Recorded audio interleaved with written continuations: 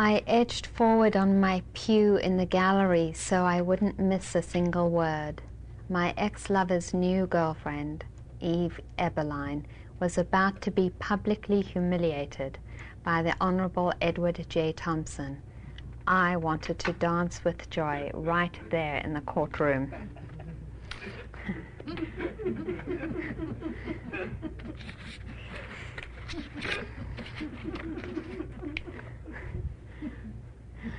It was 6 months into the great hunger caused by the potato blight, and half the Irish nation was homeless, and most were starving. Those in the villages too proud to die in the streets for all to see would crawl up into the bog caves and dig scalps in the wet ground, there to wait for sweet death in their lonesome dignity. In the diseased fields, children with their low and ribby little chests lay dead and scattered like a battle's losing soldiers, their lips green from chewing grass at the end. Families, what was left of them, lay about all day in their rags and fevered stink, clinging together, moaning from the pain of scurvy and dropsy. And all this while, the English landlord serving up more and more evictions in all the counties where the croppies, the tenants, could nae afford to pay, what with the business of starving to attend to. In County Galway, in the village of Ballinglass, on the 13th of March 1846, an English bitch by the name of Mrs. Gerard called in a detachment of the 49th Infantry of the Royal British Army, commanded by Captain Brown, as well as local English constabulary, and ordered some 300 croppies to leave their house, so the land could be cleared of the people who had made it their lives and turned more profitable as grazing ground for cattle.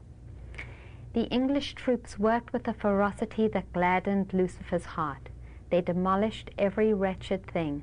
They set fire to roofs, tore them off, made of slate, and pounded the slate down to slivers. They pulled down the walls. They crushed a family's possessions under horses' hooves. Any bare-handed man or woman fool enough to attack a soldier met her or his maker quick as an English sword could arrange the introduction. The children cried themselves dry.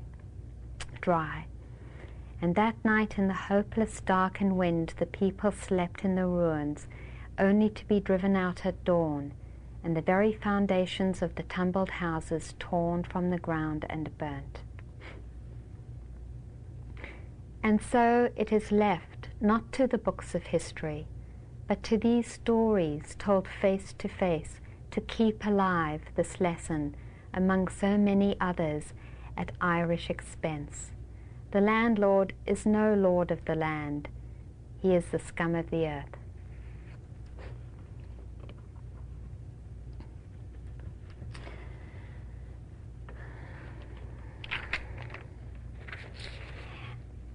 That experience of the Irish croppers in Ireland and the oppression they experienced at the hands of the English is not an experience just isolated in Ireland. Each of us here has experienced some form of oppression. I know, living in South Africa and being the target of the secret police, what it means to be the target of the institutionalized arm of a society and culture, and the tremendous pain that is caused by that kind of oppression. In fact, there are very few groups, if any at all, that are excluded from the pain that comes from ignorance and from the pain that comes from hatred and from the pain that comes from revenge and blame. We've experienced it as Jews as well. We've experienced it as white men in wars. We've experienced it living with dark skins. We've experienced it as women loving women and men loving men.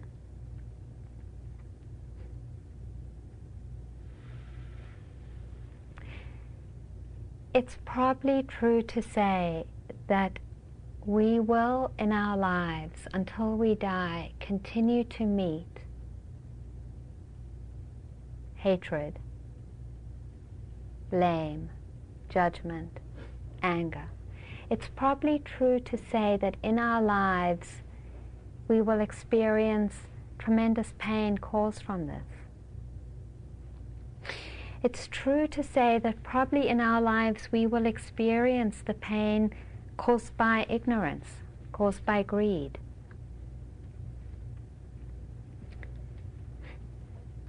And so we are left then with the question, what do we do with our own hatred? What do we do with our feelings of revenge and blame? Because aren't those the feelings that come up from our experiences of hatred and revenge? When we are blamed, do we find that we automatically want to blame back? And when we are judged, do we find that we want to judge back?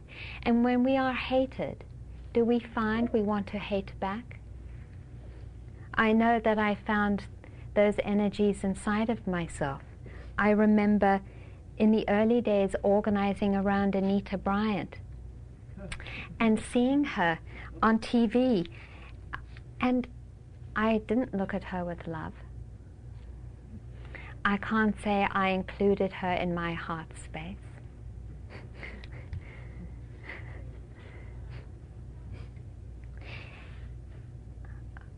Is it true to say that not only do we live with our own hatred and revenge, with our own blame and judgment, but is it true to say that we actually nurture them? And do we nurture them because we think they will bring us freedom and happiness?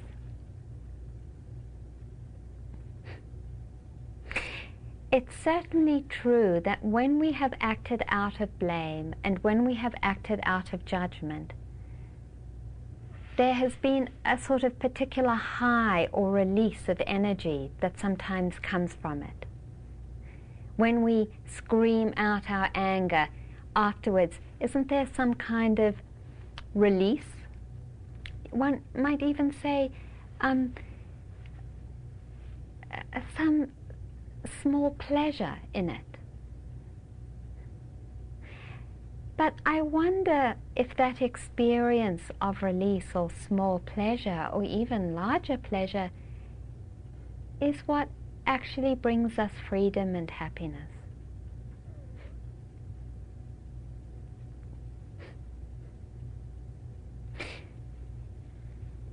The Dalai Lama has been talking about the murder of 3 million Tibetans with more and more frequency. He's been talking about the monks that have been slaughtered and the monasteries that have been destroyed. And he never talks about hatred, and he never talks about revenge. In fact, he calls the Chinese his friends.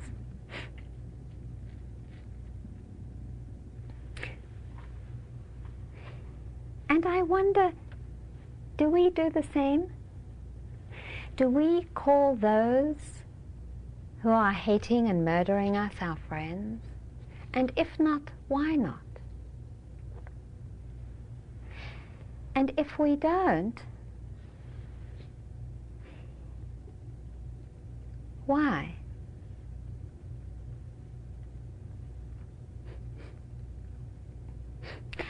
I deeply feel I deserve respect. I feel no matter what my choices in my life, I deserve to be honored and respected as a human being. I would like to be acknowledged. I would like not to be invisible. I would like to be heard. I would like my humanity to be embraced. I would like that to happen by all those who find me repulsive. I would still like them to respect me. I would like those who disagree fundamentally with what I believe, with my path, and with how I live. I would like them to honor me still, nevertheless, as a human being. This is what I would like.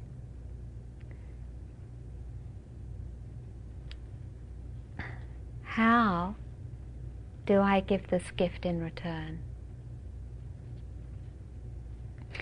Because I can't wait any longer.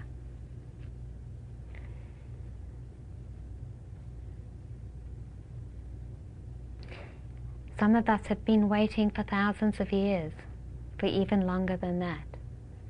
And so it feels to me the time has come for me to find the way, and for us to find the way, because we can't wait any longer. The Buddha said that hatred never stops hatred.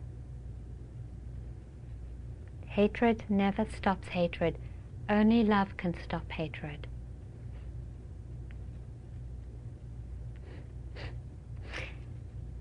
And so it feels like the question for each of us here is, if we are to deserve and receive respect and dignity, how do we cultivate it in our lives when we are the targets of hatred and judgment and blame? How do we stop the cycle of violence? How do we begin to bring into ourselves and our community a vision that goes beyond the passing on of stories of hatred and blame that only end up with more murder, with more hatred, and with more blame?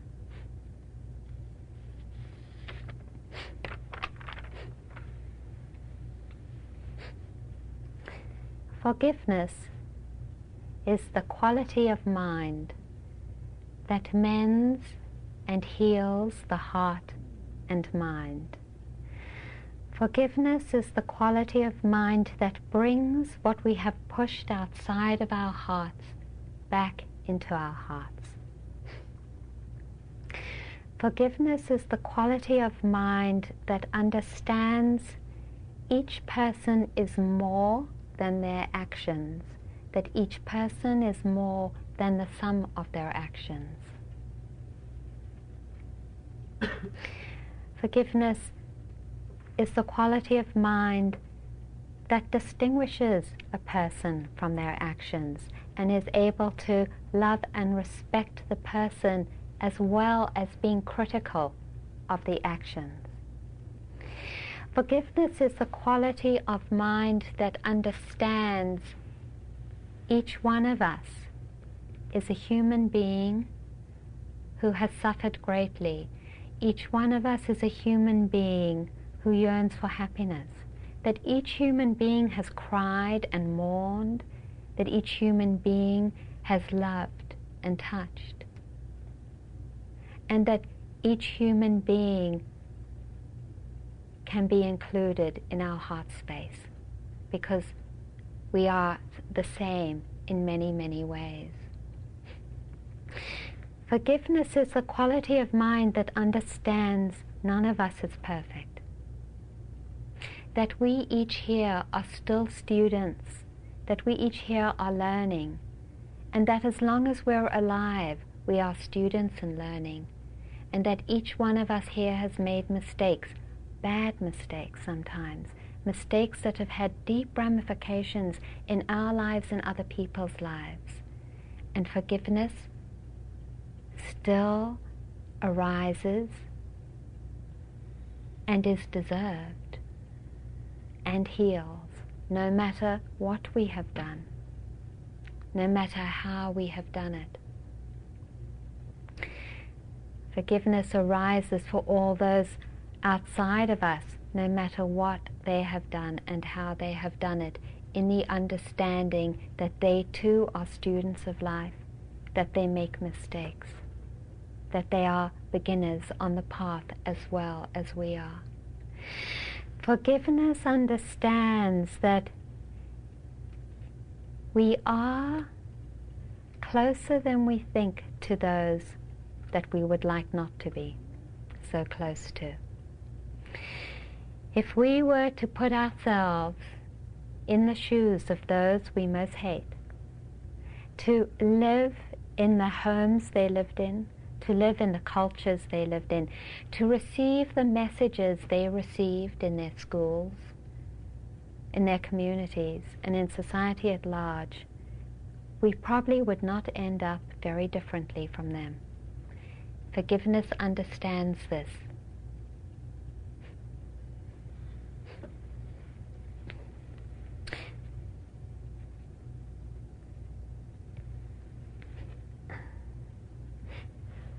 Forgiveness also understands that each one of us here has a shadow part.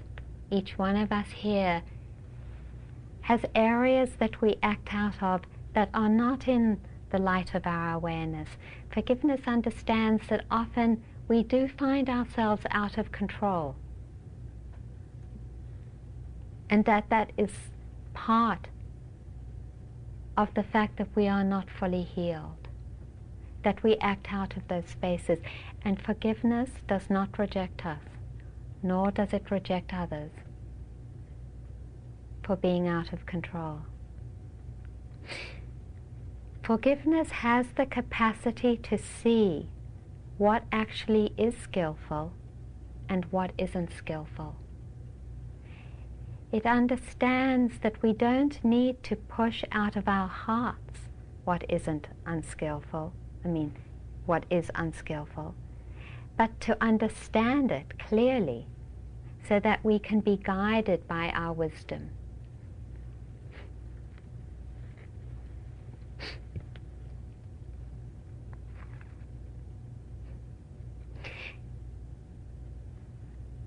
The two forces that probably stop us most strongly from forgiving are blame and judgment.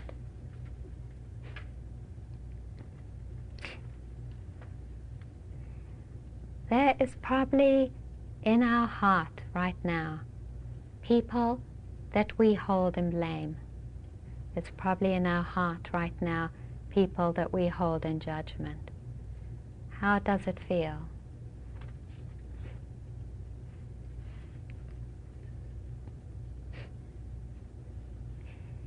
For me, it feels a place of hardness, a place of separation, of being closed down.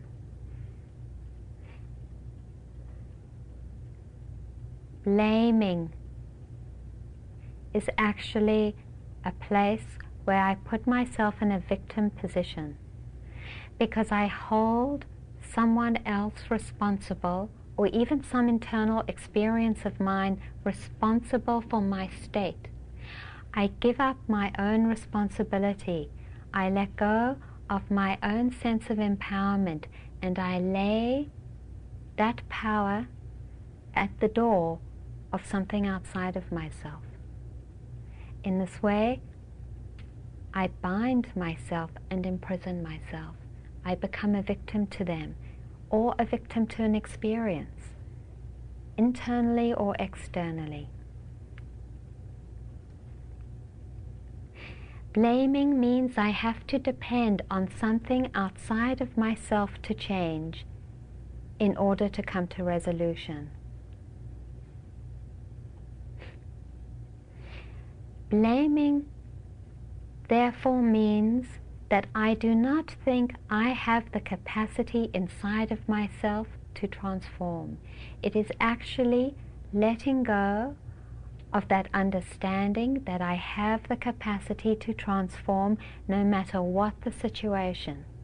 Blaming screens that and gives that capacity, so to speak, to someone else.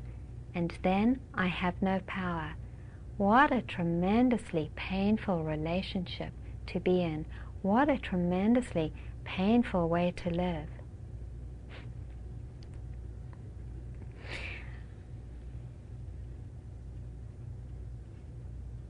Then there's the judgment that comes with it, the rationalization and constructions of opinions and thoughts that defend that position, that solidify that position. I build myself up even more as a victim by defining myself in relation to this experience or person. They did it to me and they are bad. And in that way, I harden. I shut down my heart.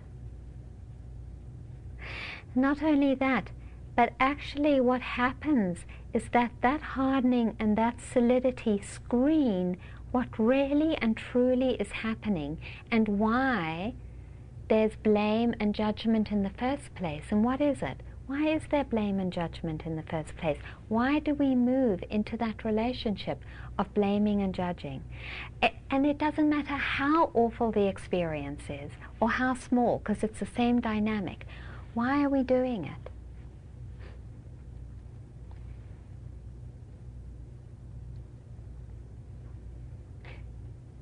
Is it because we don't want to feel the pain? Could it be as simple as that? I think probably so. That it's just very, very difficult to feel the pain of living, to feel the pain of living as a human being, to feel the pain of living as a lesbian or gay man, as a Jew, as an African American, Latino, transsexual, bisexual, disabled, whatever it is, or however it is for us, as a woman, as a man. It's tremendously painful sometimes to be alive. It's tremendously painful to be alive when we live in situations of murder, of persecution, where not just one or two, but thousands of us are wiped out. Wiped out in the most horrible ways. And we live with this, and we're living with it now. There are wars all over this world. And it's tremendously painful not to slip into blame and judgment around it, not to find ourselves siding in one position or another in order to stop feeling the pain.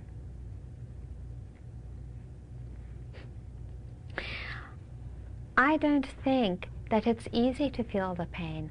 I'm not sure that it's even possible to feel the pain that continues to come to us over and over again in our lives. But I do think it's possible to get clear, increasingly clear, about the dynamics that unconsciously arise that actually do not serve us as we deal with this pain.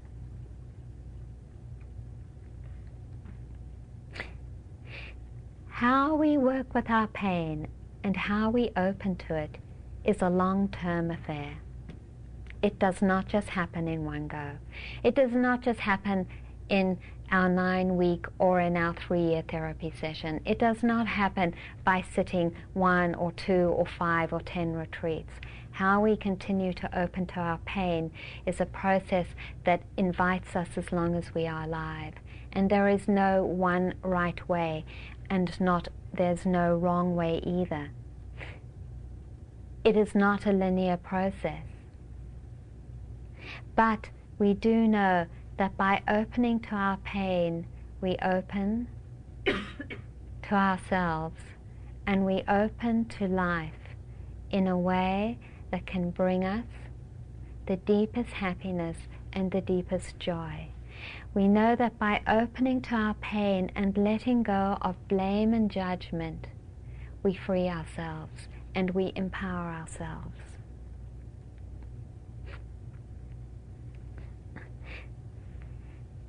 Sometimes it might feel easier to talk about the big things. Sometimes it's even harder to talk about the little things, the places where our partners drive us nuts because they haven't made the bed again, and there's that kind of blaming energy. They can't ever get it together. What's the matter with them? I'm always cleaning up after them. Or our bosses, you know. The place where they might not be so respectful. Or the little irritations driving our car, you know, and that immediate rush of something that comes up. I can't believe he did not let me in. The arrows are coming in, I have to get into the other lane and no car is letting me in. And I watch myself. You know, I watch myself getting into it. And sometimes because it's small, it seems easier to let go. You know, oh, it's okay, you know, it's okay to get into it. And I mean, on one level it is fine. But I do think it's important to understand that we're getting into it. And not to defend the place where we blame and judge.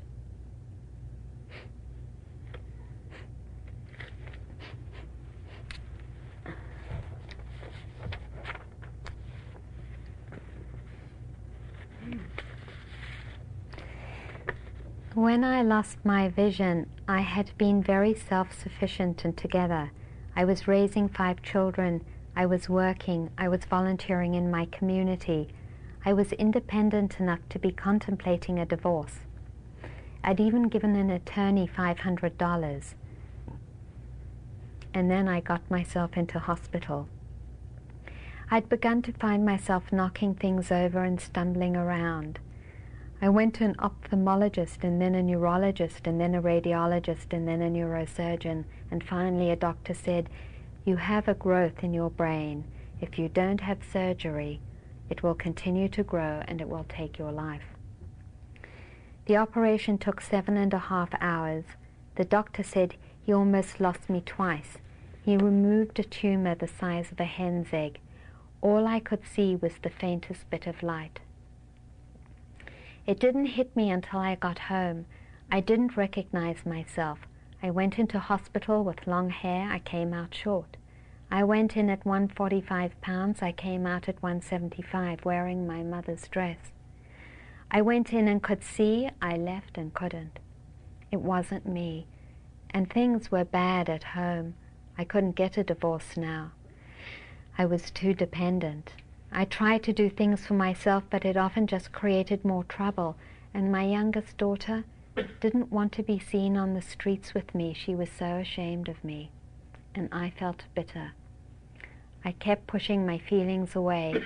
What had happened? Why me? I just wanted out of here. I wanted out of life. One fall day, I told my husband I was going out, and I went down the elevator and out of the house. I got to the corner and just stopped.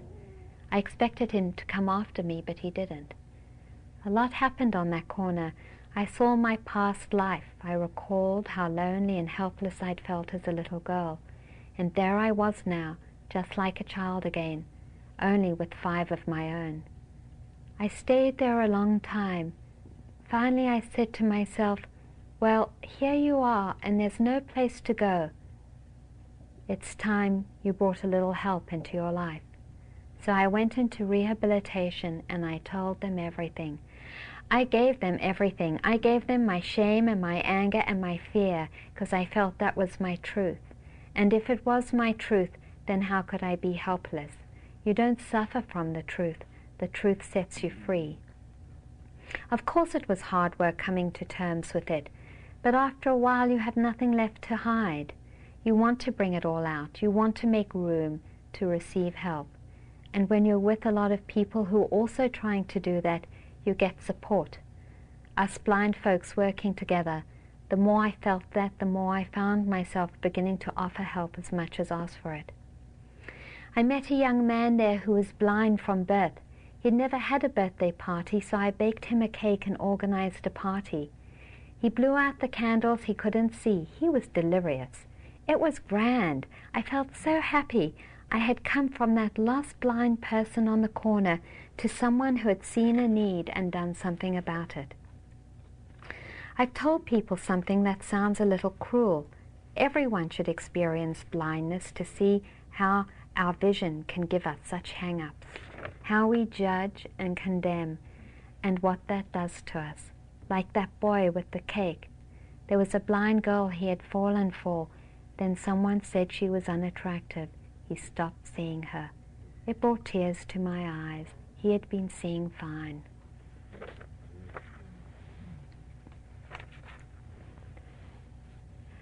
May each one of us here come to understand what truly brings us happiness and what truly brings us freedom. May each one of us here have the courage to open our hearts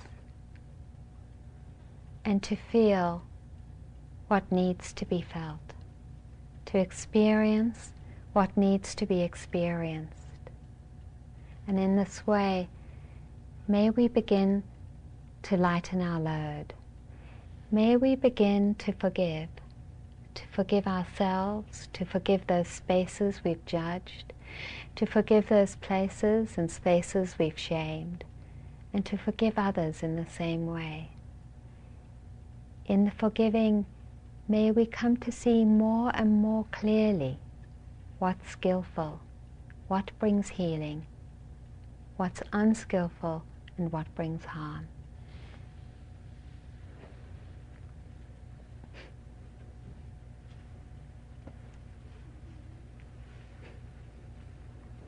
May we, in this way, come to the deepest freedom.